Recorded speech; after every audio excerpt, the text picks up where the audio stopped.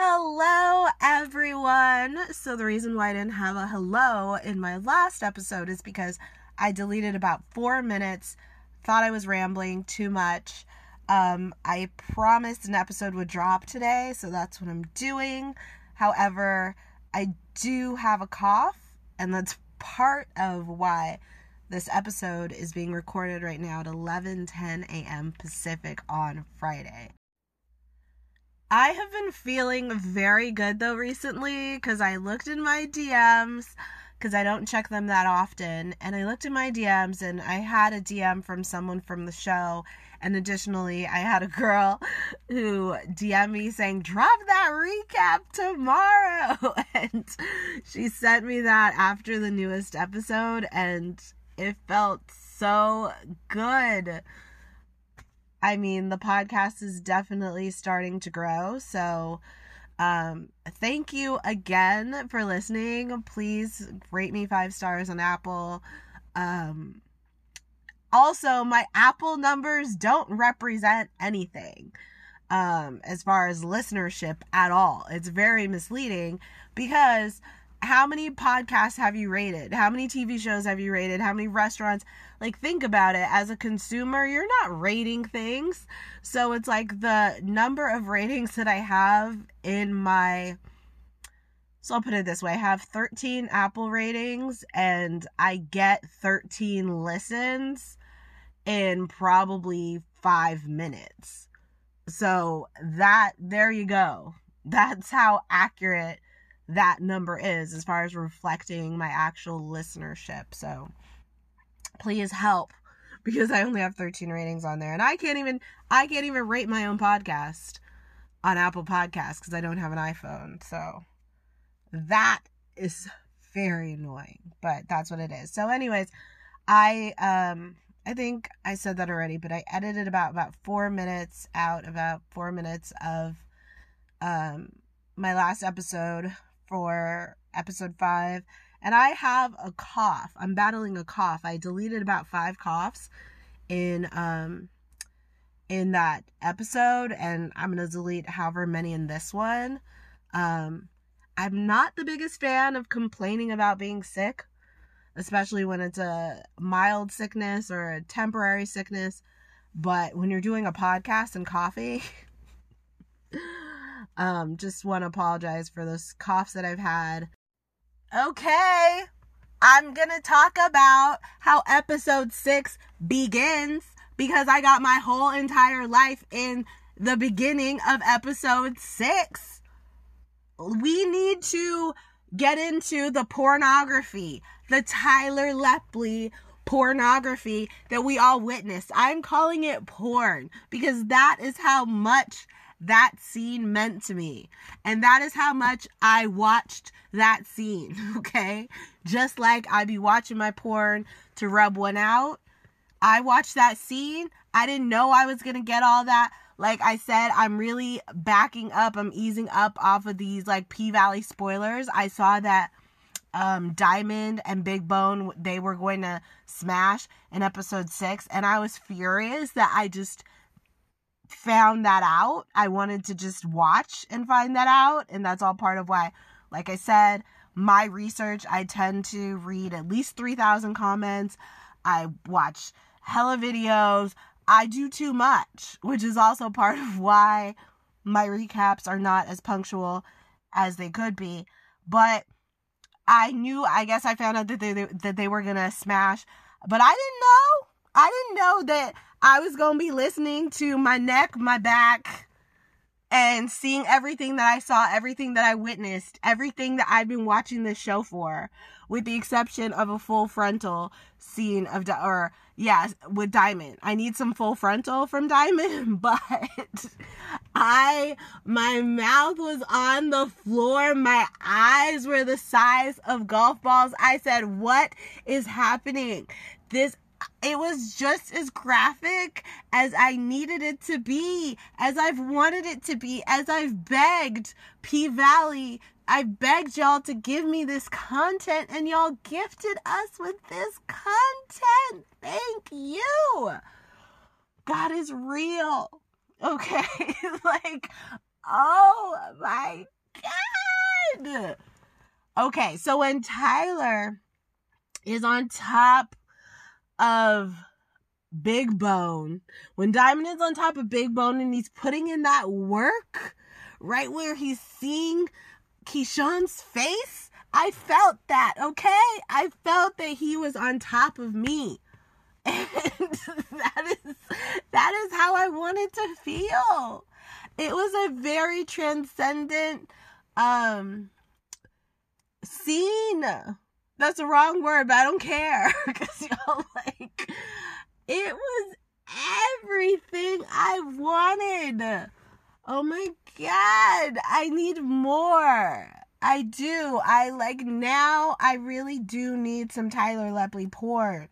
So, I hope it comes out one day, because I will pause the rest of my fucking porn collection. So it was just everything I wanted. Y'all saw it. I don't gotta do a play-by-play, but God damn. Oh my God, it was worth the wait. I think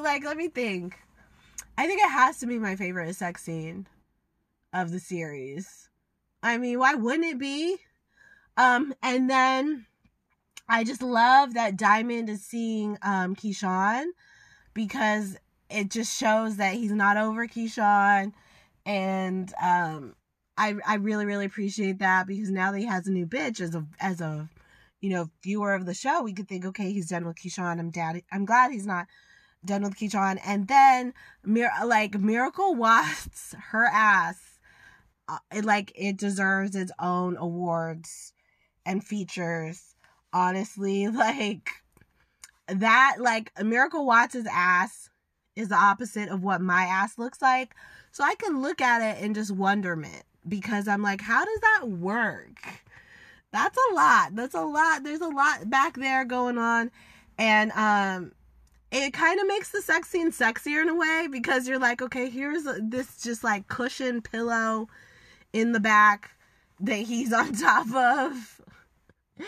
And oh my God, obviously that scene is, this is why, you know what I'm saying? This is why I work on this podcast for a very long time, since the show came out. This is why it was all worth it. You know what I'm saying? Like, that scene, that sex scene with Diamond, proved that it was all worth it. Please give us more.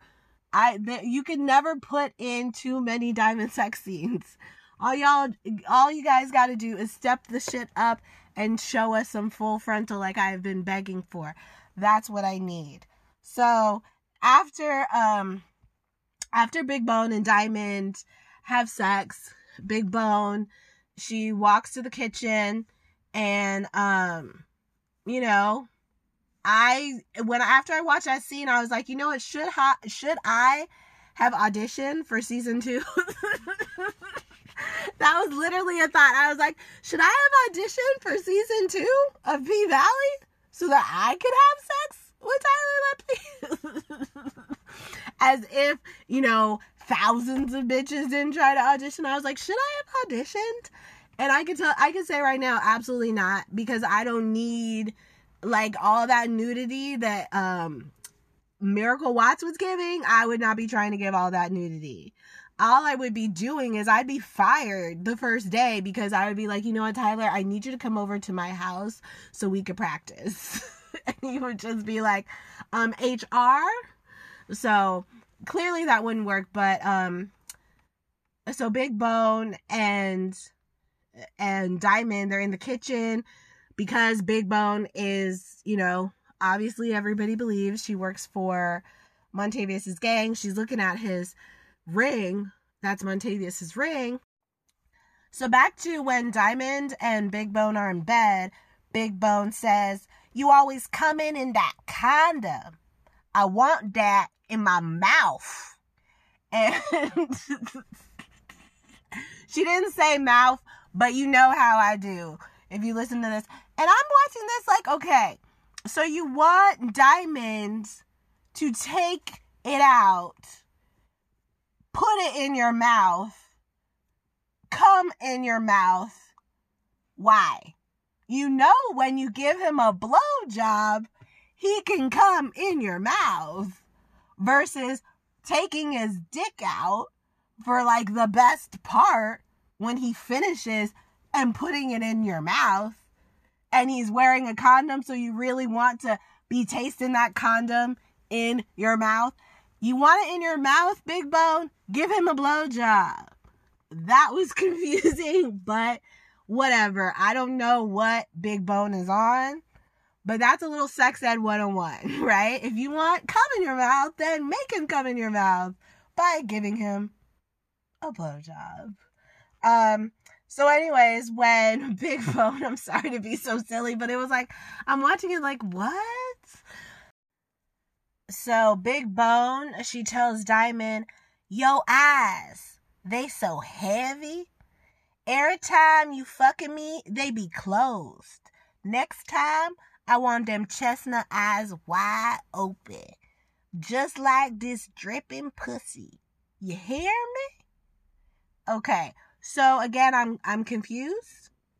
Just be happy that you're getting some diamond dick. Like, that's all you need to be worried about, is how much dick you gonna get.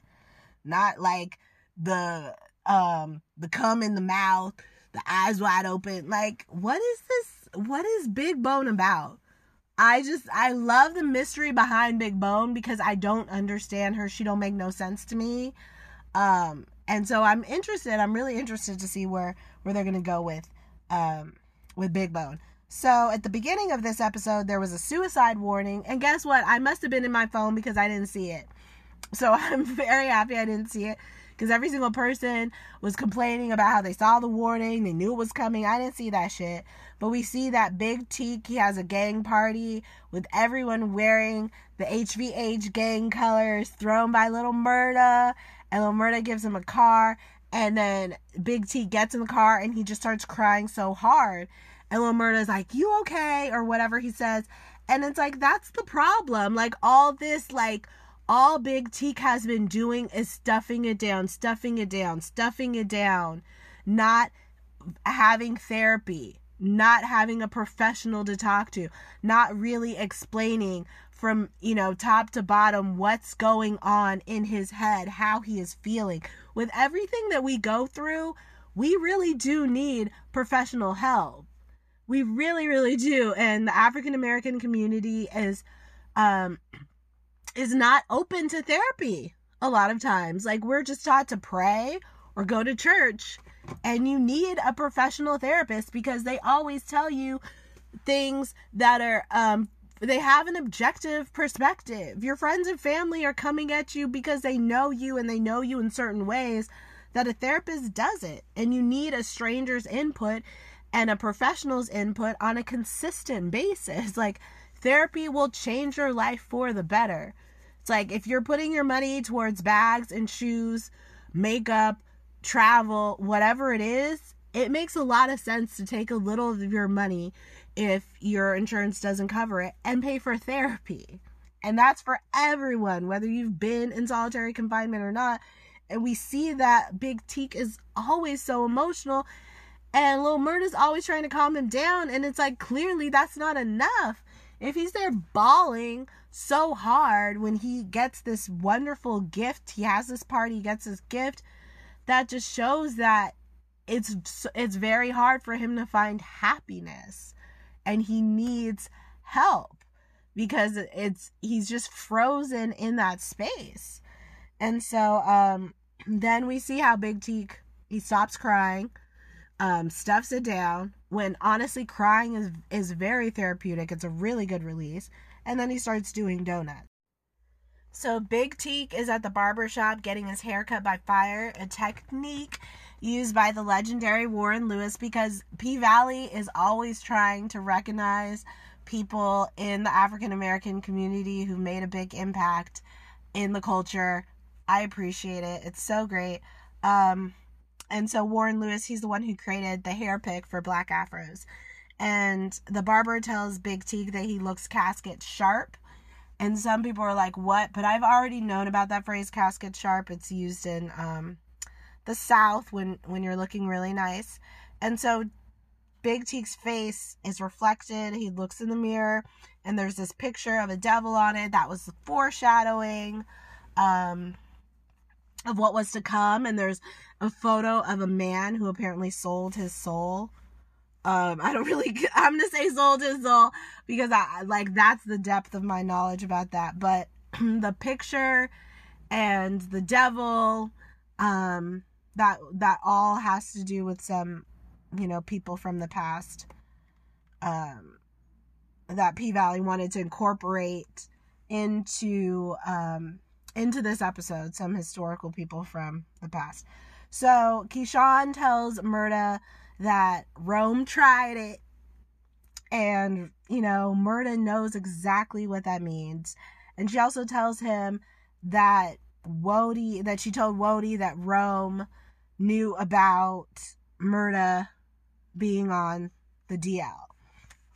And little Murda was just in a moment, everything could change. And I just love how Murda didn't tell Big Teek that Rome knew about him.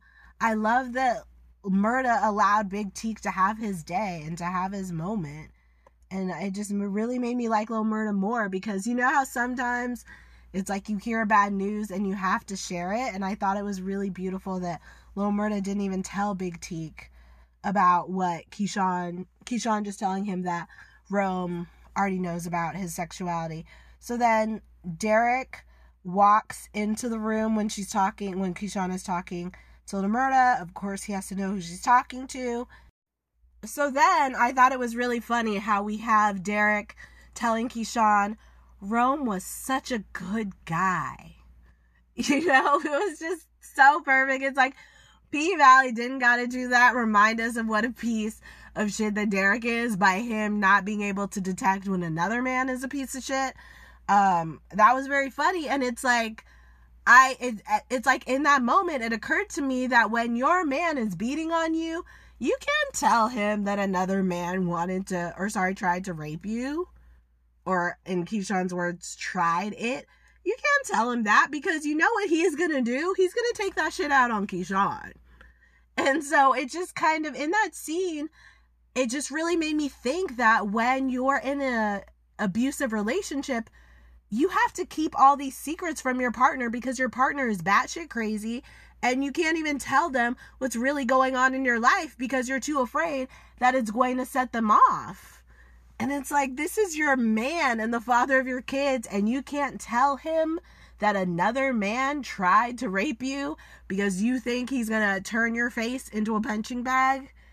I mean, it's so sad. And we see that Keyshawn is a complete shell of herself after the discovery that Derek was beating her 3-year-old Jaden. And a lot of fans, when Keyshawn went on her tour, a lot of fans were like, oh, she left the kids with Derek. Can't believe, she left the kids with Derek. And the whole time I was just thinking, these people are out of their mind. And I would leave some comments. I was like, Derek loves his kids. They're fine. I was ignorant. And that's what I appreciate about P-Valley. Is P-Valley, it really taught me that your kids are never safe when you're with an abuser. And I know that a lot of times the abusers abuse the kids, but I did not see that coming from Derek, especially with how small the kids were. I really didn't see it. And this show showed me that I was very stupid not to recognize that nobody is safe around an abuser, especially their own kids. We already know that, but I was just really surprised that Derek chose to take all of his anger out on the 3-year-old who's crying, because any 3-year-old is going to be crying if they got to be dealing with Derek's ass instead of Keyshawn's. And so he took all of his anger out on the 3-year-old, and Keyshawn now realizes that she has to go because the abuse has spilled over. It's not just contained within her, it's also her kids. And it's so sad to see how miserable she was, because up until Derek hit her kids, she was never that miserable with him, where she just seem to just hate every single second with him. So Big Teak wants to drop off Lil Murda, and Lil Murda refuses because he says that he wants to spend time with him. And then Mercedes brings groceries to Michelle, and she sees the molding oranges in the fridge and all the empty alcohol bottles in the refrigerator. And Michelle says that she's never going to give up custody of Terica. And I will get into that in my spoilers episode. Some of the things that I saw about Michelle. My very last spoilers episode that I said, beware, I'm going to give a disclaimer. I know it's going to be some bullshit up in there, so you could take from it what you will. So then moving right along, Coach calls Mercedes and asks her to finish the Mercedes experience because Farrah won't stop talking about it. And Mercedes seems very annoyed. She tells Coach that she just wants to spend time with him. Maybe I'm misreading, because I believe that Mercedes is trying to secure the bag. She's trying to please Coach, and she's not really trying to involve Farrah in the way that Farrah is trying to rope her into some type of romance. And I think Mercedes was trying to get her money, and that's kind of why she was just like, I want to, I thought it was just going to be me and you or whatever. And it's all so sad what happened, obviously. We'll get to that later. So then we're at the wing restaurant that Uncle Clifford and Lil Murda talked about having a date on in the future in season 1. And Big Teak is looking extra handsome and reminiscing about what he had with Murda when they were in jail. It was such great acting. I mean, Lil Murda and Big Teak, they have such flawless chemistry. And I have to credit some of that to Lil Murda, the actor who plays him, because I feel that Lil Murda has great chemistry with everybody. I feel that Lil Murda seriously crushes it when it comes to acting. But this was so well cast. These two were so well cast because they just have this energy when they're together, and especially in that restaurant, it was just so moving, so tender. It's what a perfect couple, right? When they're not at each other's throats, it's you just see they have such a bond. It was really, really, I enjoyed seeing how they just interact with each other. And Katori Hall was saying that Lil Murda and Big Teak, they're straight passing, because you look at them and you're like, these two are not on a date, they're just friends. Which is why you saw that the waitress wouldn't really stop when it came to Big Teak. So I love that I never even thought about how no one would assume that they were on a date. But with her reminding fans that they're passing in their own way, I appreciate that, because it's true. It's how there's probably a lot of Lil Murdas and Big Teaks out there, and we have no idea because they're straight passing. And when Big Teak and Lil Murda are in the restaurant, we see that colorism obviously works with both genders lusting after each other because of their skin tone and or eye color. Because the waitress's comments on Big Teak having light skin, light eyes, and her making his red bone self more red, those comments are just as disgusting as when men talk about women this way. That same waitress wouldn't want to hear a man making comments about a woman that way, even though, of course, we hear that bullshit all the time. But skin tone does not make someone attractive. Big Teak looked like a snack this entire episode. He cleans up so well. She could have just said that he's handsome and she likes his eyes without placing so much emphasis on his light skin and being a red bone. Because we seriously overlook people who aren't light skinned and don't have light eyes, and it's ridiculous, right? And we shouldn't be making these comments as if those are healthy comments to make, and as if Teak is only handsome because of the color of his eyes and skin. That's not how attraction works, right? And it's you see it in this, obviously I'm not talking about black people right now, but you see it on 90 Day Fiancé. On 90 Day Fiancé, the guy is a 10 in some third world country, and he's lusting after a bitch who is a 2 because she has blonde hair and blue eyes. And he'll always say she's beautiful, she has blonde hair and blue eyes. And I always say this to people whenever I meet someone who says, I like blonde hair and blue eyes. I say, you sound like Hitler right now. You should be embarrassed. I say that every single time because I go, hair color and eye color does not make someone attractive. You sound ridiculous. You sound like an idiot because hair color and eye color, that's like 1% of what somebody actually is. And that's all you care about. And because I've seen it. I've seen people like go after guys who are ugly because of their hair color and eye color. It's wild. It is disgusting. Cannot stand it. It's kind of like, you know, you look at Drake. I've never found Drake attractive. I've always said he's okay. Because when I look at a celebrity, I look at them like, okay, would I really be into them if they were on the street, just as a regular person?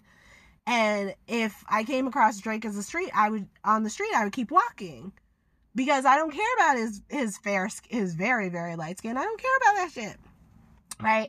But then when I saw him in person, he did look handsome. And so I was like, okay. But like Drake is an example of basically like if Drake were dark skinned, bitches wouldn't be talking about him the way that they talk about him. They just wouldn't. And I've always said, like, if Beyonce looked like Whoopi Goldberg, she would not have the career that she has, the success. She just wouldn't. So it's like you have to call a spade, and you have to recognize that as a woman, like, why are you just lusting after someone, woman or man, because of their hair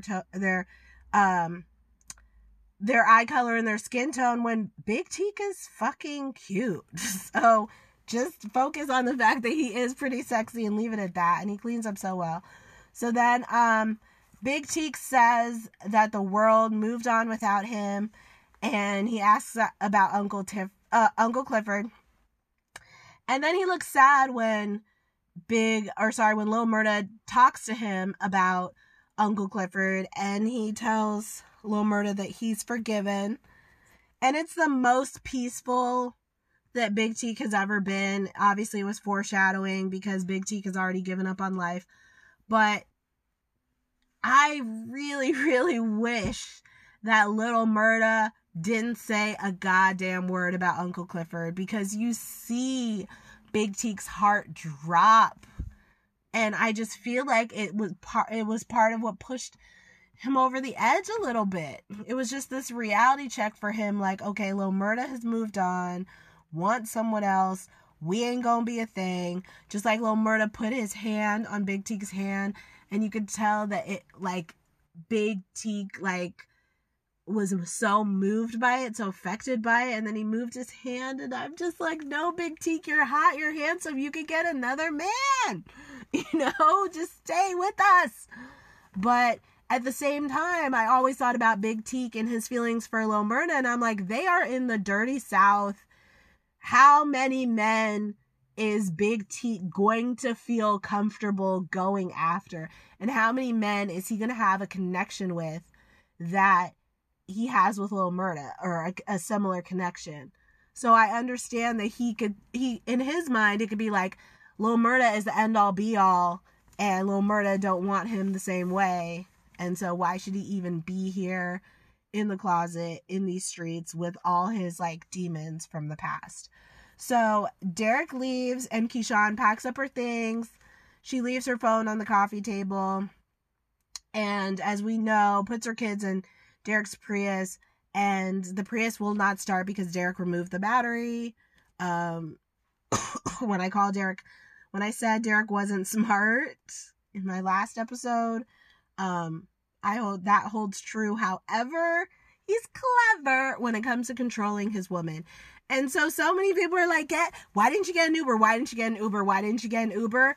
Because Uber tracks your location and your destination. So that's problem number one.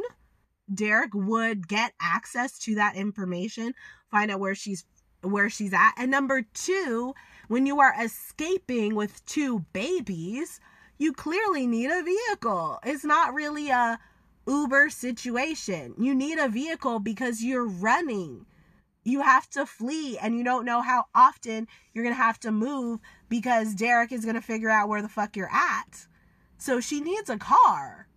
And obviously, because Derek is so dangerous and Keyshawn is protective of the people that she loves, she's not really trying to bring everybody into her drama and call up, different people to come and pick her up when she just doesn't even know how long Derek is going to be gone. Realistically, because when we saw her packing and putting the kids in the car, like, my heart was racing. I'm like, no, Derek is coming, he's turning around, he has to check, and so it's like, can you imagine if Derek finds out that somebody helped her, that Derek is going to try to, he's going to try to murder that person. Keyshawn taking out Derek, she has to do this shit on her own, or she has to get somebody to do it, to start it and finish it. But she can't have anybody help her because that person or those people are going to be at risk, because we know Derek, mentally, he's completely gone. So then Murder Song is playing on the radio, and Big T can't operate a gas tank. And, Lil Murda is so cute. He doesn't, shame him for not knowing how to do it. He's like, oh, I'll do it. This is how you do it. So we hear Tina Snow, aka Megan Thee Stallion. She's playing on the radio, along with Lil Murda, and Big Teak is just the best cheerleader. Big Teak is so excited. It was just so great to see. It's like, just enjoy your boy having his moment and his night and his success. It's like Big Teak just feels it and is so happy for him. It's so beautiful because a lot of people get jealous, and you could tell Big Teak is not someone who's ever gonna get jealous. All he wants to do is gas up Lil Murda. It's so cute. Big Teak was just the best. So then, back at the Pank, Roulette feels threatened by all the attention that Whisper is getting, and it feels like colorism, honestly, because Roulette is trying so hard. She takes off her shoes. She holds herself up on the pole sideways, giving us something that we ain't never seen before. And when I say we, I'm talking about my ass, because I am not, I don't frequent the strip clubs, but I've never seen nothing like that before. It was so good. Roulette is really cold on that pole, and Whisper isn't doing that much, but of course, we got to see Terrence pop up in Roulette's face, the guy that Roulette gave a blowjob to, and he says that he'll pay Whisper $2,000 to eat her pussy. I can tell you right now, I would not take that $2,000, because you're disgusting, you're gross. There are bitches out here in the club, on the street, eat one of they pussies. I mean, what? So what if someone says that they'll pay you $2,000 to eat your pussy, and they are down there not knowing what the fuck they are doing? What they are doing is horrible, it's bad. I don't need $2,000 that badly. Not at all, because I already think there's something wrong with you to try to be paying me that much money for that in the first place. And we never find out if Whisper actually takes his $2,000 for him to eat her out, because they never show us whether that happened or not. They just show her dancing with him, and I hope that they address that in the next episode, because I'm like, is Roulette really gonna bring Whisper into her hoeing world? Into her prostitution shit. So then, back at Coach's house, Mercedes looks at Farrah and tells her, "You wouldn't mess with my bag, would ya? We need to act like nothing between us ever happened." It's too late, Mercedes. You didn't see the warning signs with Farrah, which I saw the moment Farrah said, "I hate myself." That was the moment you should have known this bitch is gonna be trying to take you down. And this bitch is gonna become obsessed with you. She has a personal vendetta against her husband. She's going to try to ruin whatever her husband has. She's going to try to get you, because if she gets you, and if her husband finds out, that means you don't get paid anymore. And she's jealous and bitter and salty because she says she has to fuck her man for free. I always knew Farrah was a snake. And I don't like Farrah. And one thing, like, P-Valley is so good at giving us these characters that are just, they're the worst. I don't like Farrah. I don't feel any sympathy for Farrah. And look at what the fuck happened. Which I think was always Farrah's master plan. Like, what happened, I think Farrah was surprised about, but Farrah took them photos of Mercedes, so I think she was just trying to take down Mercedes regardless. She was trying to she was trying to stop Mercedes' bag, period, because she got her photographic evidence, which violates the contract. So, let's see here. So Autumn, she crashes Andre's fundraiser. And what's so funny to me about Autumn is in a bright red wig with a red dress when this is like a very formal suit and tie event where people are not supposed to be wearing no goddamn red dress. But Autumn was there to cause a scene. So then Autumn, of course, she asks Andre what makes him think prosperity for all is possible. And she don't got no southern accent when she asks this question. Ain't nobody trolls like Autumn, though. So it's like one thing Autumn is good at is trolling, and I'm gonna get to that shit later when I talk about the sex scene. Back at Coach's penthouse, we already know what happens. He tells Mercedes, "You done turned my wife out." And then Farrah gets in his face, says, "You don't even know that I like pussy just as much as you. Hell, maybe even more." And then Coach, when he tells Mercedes, "You were supposed to be for me, goddammit. Get the hell out of here, you backwoods hoe." And it's just like, you see how Coach is so fucking selfish. Like, you were supposed to be for me. And he's just like pissed off. And arguably he should have been, but he was really rough with Mercedes. She said that he was hurting her arm and he didn't care. So that's it for Mercedes and her arrangement. As y'all saw, she didn't get her money. Farrah gives her shoes. I'm going to talk about Farrah. So we see that Mercedes can never come up. We see that if Mercedes is in a position to have money or keep money, it's not going to happen. It's like, Mercedes, the rules were so simple. So simple. Go to Coach's penthouse, have sex with Coach, leave. Get your money, go, repeat. Have sex with him, leave, get your money. Like, you didn't have to be doing all this. You shouldn't have been letting Farrah play you like that. It was so sad. And Mercedes, like, she's there basically as a prostitute. So I think that contributed to why she didn't really put up much of a fight, why she didn't really protest about getting her money. Because it was like, how embarrassing. The man that you are supposed to be having sex with is there pulling you out of his bedroom, pulling you out of his house. Like, it's like, you guys, can you give Mercedes a break? Okay, and so with Farrah's ass, I'm gonna talk about her in my spoilers episode. Like I said, I'm gonna put out one more spoilers episode, and I'm gonna talk about her ass, her bitch ass. So then Duffy and Roulette, they decide to be hoes together. It was cute. I appreciate their little scene. We saw it coming. We saw that, like, as soon as Duffy saw Roulette, like, he was invested. Like, he went from crying about Gidget, which is what men do, to just being into Roulette.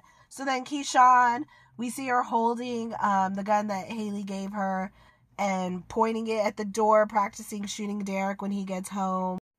So Keyshawn gets scared to shoot Derek when he walks in, and she puts the gun behind the couch pillow, and she's supposed to be scared. It's not every day you shoot your man in the face or in the chest or whatever, and that's a problem with these gun with a lot of gun owners, there's a lot of data behind it about how, like, if somebody really does bust up in their house, they can't even shoot the weapon right. So you really have to know what you're doing when it comes to a gun. And it's like, I would be so scared of Derek. Like, I would never think, let me just shoot him when he walks in. If I was going to shoot somebody, like, I need to do it when they're sleeping, when they're in some type of a state where they cannot come and knock the gun out of my hand and finish me off. So then Keyshawn is just so miserable with Derek, as we see, and it's just kind of crazy that Derek doesn't pick up on the fact that Keyshawn is miserable. And I think, like, when he hugs her from the side, he's like, I'm so happy you're here.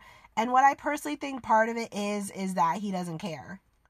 I think he doesn't notice, but I also think he doesn't care, because as long as she's with him, that's where she's supposed to be. So then Big T goes to his childhood trap house, as we see, and then he witnessed his mom kill his siblings with a knife very brutally when he was just 7 years old. He ran for his life, and somebody said that this story is actually there was actually a true story that took place in Mississippi, if I'm not mistaken, where that's what a mother did with her kids, and then her one child escaped with their life. And I don't know if P-Valley was trying to reflect that in Big T's story or not, but it gave us all of the information we needed to know about why he's so troubled. And that is something that you honestly need therapy for the rest of your life, because you're not going to get over that. So then Haley back at Andre's auction, and also Andre's fundraiser. I forgot to say that, like, now that Andre is running for mayor, all of a sudden he found a razor that he decided to put to his fucking head and his face. We see that Haley befriends a wealthy woman named Miss Baston, because Haley does know how to finesse. She just always has a master plan. Even if you kick her ass out, she gonna find a way to get back in the door. I respect it. So then Miss Batson, she expresses interest in paying Haley the $10 million that Haley wants to sell the bank. Haley knows how to work her charm. She really does. It's like, especially how she's all dressed up, just playing it just so cool. And this lady is like into her because she just liked her energy and how she was just so subtle with the fact that she's the owner. And I've seen the actress who plays, what's the name? Miss Batson. I've seen her in other shit. So I might IMDb her, but she's a good actress. I'm happy to see her on the show. So then I would always call her Toya, but apparently her name is Toy. So Toy gave Grandma Ernestine the vid, which I already discussed was clearly going to be the case. All right, so I'm going to talk about Ernestine a bit more in my spoilers episode. Forgive me, y'all. Like, what is wrong with me today? Like, I am here promoting this spoilers episode like 7 fucking times in this one episode, and it's the last spoilers episode that I'm going to do of the season, as I said, because I am remaining off of everywhere that actually gives me all these spoilers. But I'm just going to be discussing some things that I did see back when I was doing my research, which, as I said, I ain't doing no more research for the rest of this season. So we are now back at Andre's place, and we see that Autumn is waiting in a chair, sitting in the dark, which is exactly what she would do. Haley, she's crazy. She's a stalker. She's gonna get what she wants. She's relentless. She literally is sitting up in his house, just waiting for him in the dark, probably like masturbating the whole time. So then Haley, she seduces Andre. She tells him that she'll do anything that he wants. And so then Andre tells her to take off her dress, which I have no problem with. That's sexy. You told me to disrobe. I'm gonna take these titties out and this ass out for you. That's fine. But, then Andre tells Haley to crawl. And that's where it's no longer sexy to me. But because Haley has been wanting to fuck him for so long, she gets on all fours, she crawls over to him, stands up, drops her panties, and then pushes him on the bed, whips Andre's big ass dick out. He still has on his, his shirt and his jacket. I cannot stand a sex scene where people are partially clothed. But that's what's going on. Haley is butt naked and she rides him. She puts her fingers in his mouth. She chokes him. He chokes her. And it was pretty tame. And they're in the dark. And I'm so thankful that they are in the dark and they are not in the sunlight or bright lights, because I don't need and I don't want to see Haley and Andre together. So I'm going to say shout out to the P-Valley writers for having Haley and Andre have sex in the dark, which made it hard for us to see what the hell was going on. That's how I hope all of their sex scenes are, because I'm all out on Haley and Andre. And that's what I see across the board. And I am so fascinated in the downfall of Haley and Andre, because I feel that we were all on board. We felt their chemistry in season 1. And between season 1 and season 2, it's like there's a unanimous disgust and hatred towards these people as a couple, right? I'm talking about the characters exclusively, just as a couple. And I don't know where we went wrong. And I wonder if that was the goal. I wonder if P-Valley wanted us to still be on their side and on their team.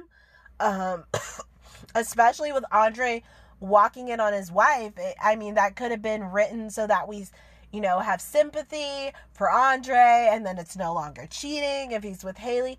I don't know what all of the storyboarding was and the thinking behind it when it comes to Andre and Haley, but my personal opinion of Andre and Haley, or I'm not going to speak for everyone. Like I said, I speak for everyone and nobody cares. No, this is what I'll say. I'll explain why I feel the way that I feel about Andre and Haley. So I don't like Andre and Haley together as a couple because individually, I can't stand either of them.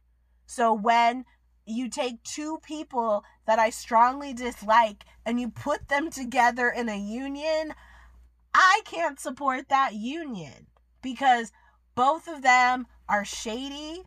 Both of them don't care about cheating. Both of them are cutthroat. Both of them are selfish and only care, or I'm not going to say narcissists because people overuse that, but they have these very similar qualities and they're joining forces basically for evil. They're both, I don't think either one of them is a good person, and them together, I can't root for them together. I'm like, nah, they just need to be corrupting someone else, dating someone else who doesn't have the very same identical bad qualities that each of them have. It's like them together, they could do a lot of damage. And I can't root for them because Haley just wants to sell the pink. And then Andre only cared about Haley. And he's trying to prove some point with running for mayor. And it's fascinating. I really, really wonder if the P-Valley writers were expecting so many people to call them boring and to be all out and want nothing to do with Andre, straight up saying they're fast forwarding past their scenes. I wonder if they knew that was going to happen, but they're so unlikable. And I'm saying this just in case that maybe that wasn't the goal. Maybe they want us to root for them together as a couple. And here's what I'll say. Y'all have taken everybody's hatred for Patrice and made her a likable character, excluding what she did to Mercedes. So if y'all were able to take Patrice, that everybody passionately despised in season 1, and make her fun and likable in season 2, that's possible for Andre and Haley. So I'm really interested to see where they're going to go with the character development with these two, because I personally, the sex scene did nothing for me. And It was exactly how I would expect Haley to fuck. For her to be on top, controlling everything, choking her man. I mean, Haley is not a passive, submissive person. She is so controlling, always focused on herself. And I would like to see, if we do see them have sex again, I would like to see more of a Diamond and Big Bone style, or just more variety than what we were given. I was like, no, this isn't sexy to me. And maybe it would have been. Maybe if it was two people I wanted to see have sex and it was the same sex scene, it would have been sexy. But something about Andre and Haley where it's like, I can't with these two. Like, I can't with them individually, and then when you bring them together, I'm like, no, this is too much. So then Big Teak and Lil Murda,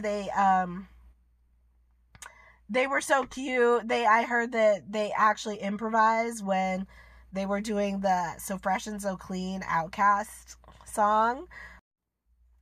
So then Big Teak starts to sing, and his voice is smooth. Like, I am a fan of Big Teak. I hope to see him singing in something. So then Big Teak, he explains that he was in solitary confinement before he helped Lil Murda. He explained the tear tattoos on his cheek they represent his dead siblings. And he says that his story was supposed to end in that house. So basically he's been so tormented by watching his mother murder his siblings that he just feels like he also should have been killed. And when Big Teak tells Lil Murda, you got tomorrow, but I'm gonna have tonight, it was some of the biggest foreshadowing of the entire episode. So then Big Teak puts a gun to his head, and Lil Murda, trying his hardest to talk Big Teak out of shooting himself, was so beautiful and moving and powerful. And you just have to give it to these flawless actors in this scene. It was so heart-wrenching. You saw it for yourself. You already know this. I mean, amazing acting, top tier. So then Big Teak shoots himself, and I'm so happy that we didn't see that. We just see the flash, and we see Big Murda exit the car. And I said, obviously, my spoiler, Big Teak gets shot. I was guessing in that spoiler. I was guessing. And I didn't think everything was going to unfold the way that it did. I didn't see the suicide warning at the beginning of the episode, and I thought it was going to be a gang situation, and I did not know that Big Teak was going to kill himself. And as sad, like, I'm legit still sad about it, but I love that P-Valley is tackling so many topics nonstop. Every episode, they're gonna give it to us, they're gonna serve, and they're gonna make us think. And this is important because, you know, again, you can't go through all this hardship and just be fine without getting help. You cannot do that. So I'm really happy that P-Valley goes where a lot of other shows don't want to go, especially shows in the Black community. But I have to say, Big Teak loves Lil Murda. Big Teak would never, ever want to kill himself in front of Lil Murda.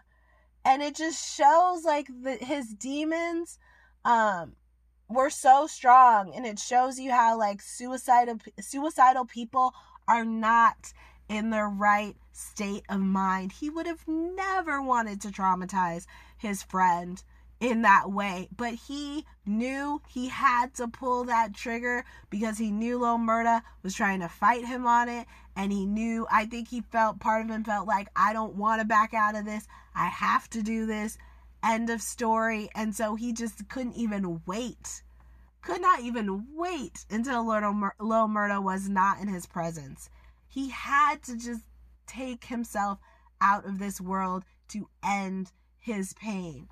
And I heard, it's like, so I heard from somebody who really likes to research that type of stuff that basically when people commit suicide, most of it is like basically a bit of a last minute decision. I don't believe that it's this like long thought out decision that people make. And I feel with Big Teak, he kept wanting to drop off Lil Murda to kill himself, but I don't believe that with Big Teak, I don't believe like he had spent a lot of time thinking about for sure this is what he's going to do, because I feel that he had battled with his demons for a long time. And yeah, he forgave him and he was kind of sure that he wanted to kill himself, but it still felt very last minute to me in how he did it in front of Lil Murda. Like he, again, had he thought out killing himself, had he truly thought out, or had he truly thought about doing it, he would have never shot himself in front of Lil Murda. So it's just, suicide tends to be a very impulsive thing, from what I've heard, and these people, they can be helped. It's like you really can get to so many people just in time and talk them out of it. But it's like, in some ways, it's kind of such a split second decision. And we see it sometimes with how some celebrities go. I remember when Anthony Bourdain killed himself, it seemed to be a very, very, very sudden thing. The reports that were coming out about it, like, he hadn't really thought that shit through at all. And so with Big Teak, he would have never wanted to hurt Lil Murda in that way, but his pain it overcame him so much that he just felt like he had to leave. And that's what true depression and whatever possible disorders or whatever he was dealing with, that's how strong it was, because he, as Lil Murda said, they about to go on tour, they have babies to make, money to make, he gave him this new car, none of it mattered, it wasn't enough. And it's like, that's what's so impressive about how P-Valley tackled Big Teak, because it shows us that when somebody has made that decision to go, they are not seeing clearly, they aren't seeing all the good that they have ahead, all their potential, they just want out. And it's so sad, because it's like Big Teak, he really just, everything was going to turn around. He could just enjoy his life outside of prison, but he decided to end it. It's staying with me as a viewer, and I appreciate that, because it makes me want to help people even more when I think people are in a dark place, and hopefully it will make everybody remember, reach out. Everybody's not always going to be in your face when they're not feeling good, because it's the opposite. A lot of times when people are depressed, they keep to themselves, they keep that to themselves, they decide to kill themselves on their own. They don't tell, like a person who's very serious about killing themselves, they aren't putting this shit in their Instagram story. They aren't putting it on their social media. They aren't sending out a group chat, a group text. No, because they don't want nobody to stop them. And so that's why you always got to be proactive about checking in with your strong friends, or checking in with the friends that you think are weak, checking in with the friends that are thriving, checking in with the friends who aren't, and family, because you just never know. And I just feel very blessed that, knock on wood, I don't know anybody who has killed themselves. So now moving right along to Mercedes' house, where she pulls off her wig. She just sitting at her table drinking alcohol. We see Terica crying in her arms. So we see that Terica is pregnant, and what is so genius about Terica being pregnant is that Mercedes cannot push too hard for Terica to have an abortion, because if Mercedes really presses Terica to have an abortion, she's telling Terica indirectly, I wish I had an abortion. I wish you were never born. I wish you weren't here. Because Terica is now in the position that Mercedes was in. And so if Mercedes is telling her to have an abortion, she's basically saying, you were a mistake. You shouldn't be here. You ruined my life. I shouldn't have given birth to you. So it's the most awkward position, whereas it's like if I were pregnant at Terica's age, my family would force me to have that baby, which is why they would not be involved. In my whole I would have to keep that away from them. They would force me to have that baby, but they would force me to have that baby coming from a perspective of the fact that my mom was not 15 when she had me. Or on the flip side of that, if I were pregnant at 15 and my mom pressed me to have an abortion, she would be in the position to press me to have an abortion if she didn't, if she were not pregnant, if she didn't give birth to me at 15.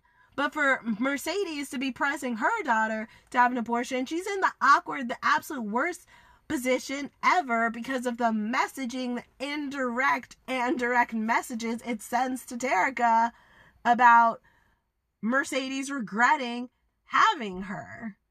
And to see this cycle repeat itself, the cycle repeating itself with so many characters on this show is a reminder that a lot of times people do not escape their past and what they were born into. Because I would think your mom had you at that young age. Hello, pregnancy is possible. Take your pregnancy pill take your birth control, have the MF or use a condom, figure out your cycle, figure out when you're ovulating, figure it out, because your mom is proof of what can happen when you don't. But apparently that just wasn't the case with Terica, and we ain't never heard that Terica has a boyfriend, which is so sad to me because it just makes me like, what? You were at a party, you were drunk? Like, how did this happen? So I hope we find out how this happened and who the father is, and hopefully it's not really repeating the cycle. Hopefully it's not no old man like Mercedes got pregnant by. So then the episode ends with sweaty Grandma Ernestine opening her front door saying, "Is that you, Daddy?" Which we already know that's not a good sign when people start seeing their dead family members. And then it's Lil Murda at Uncle Clifford's door. Again, Lil Murda always delivers with the raw emotion, the moving scenes. You could count on Lil Murda. Like, he's gonna get it right every single time. And then Lil Murda's embrace with Uncle Clifford. It's like you just like literally wanted to scream. But it's like if Lil Murda and Uncle Clifford get together, it's like Lil Murda's broken. This is not really the time for them to rekindle something, and which kind of makes their relationship even more beautiful, because Uncle Clifford could be a source of support for Lil Murda, and they could just have a rock solid bond, and it could just be this deep bond and deep friendship that may also include, a romantic relationship. But right now, the reunion right now is just going to be a supportive one. And Lil Murda saying, "I'm not okay." It's like, just breaks you. So thank you again for making it through this. I don't know what the hell my problem is. I feel like these recaps are getting longer, which is, doing a recap is so hard. It's so difficult to just figure out what you want to talk about, what you don't, because I thought I was going to really make my recaps more concise, but whatever. I'm new to this, and I'm learning and adjusting. And you already know, next week I should be dropping my spoilers episode and my reenactment episode, and hopefully I will be able to publish the other unaired portion of an interview that I did. And keep it safe. Please rate me 5 stars on Apple. Do your thing. Tell your P-Valley friends and family, watch a show about my podcast. And I will talk to you soon.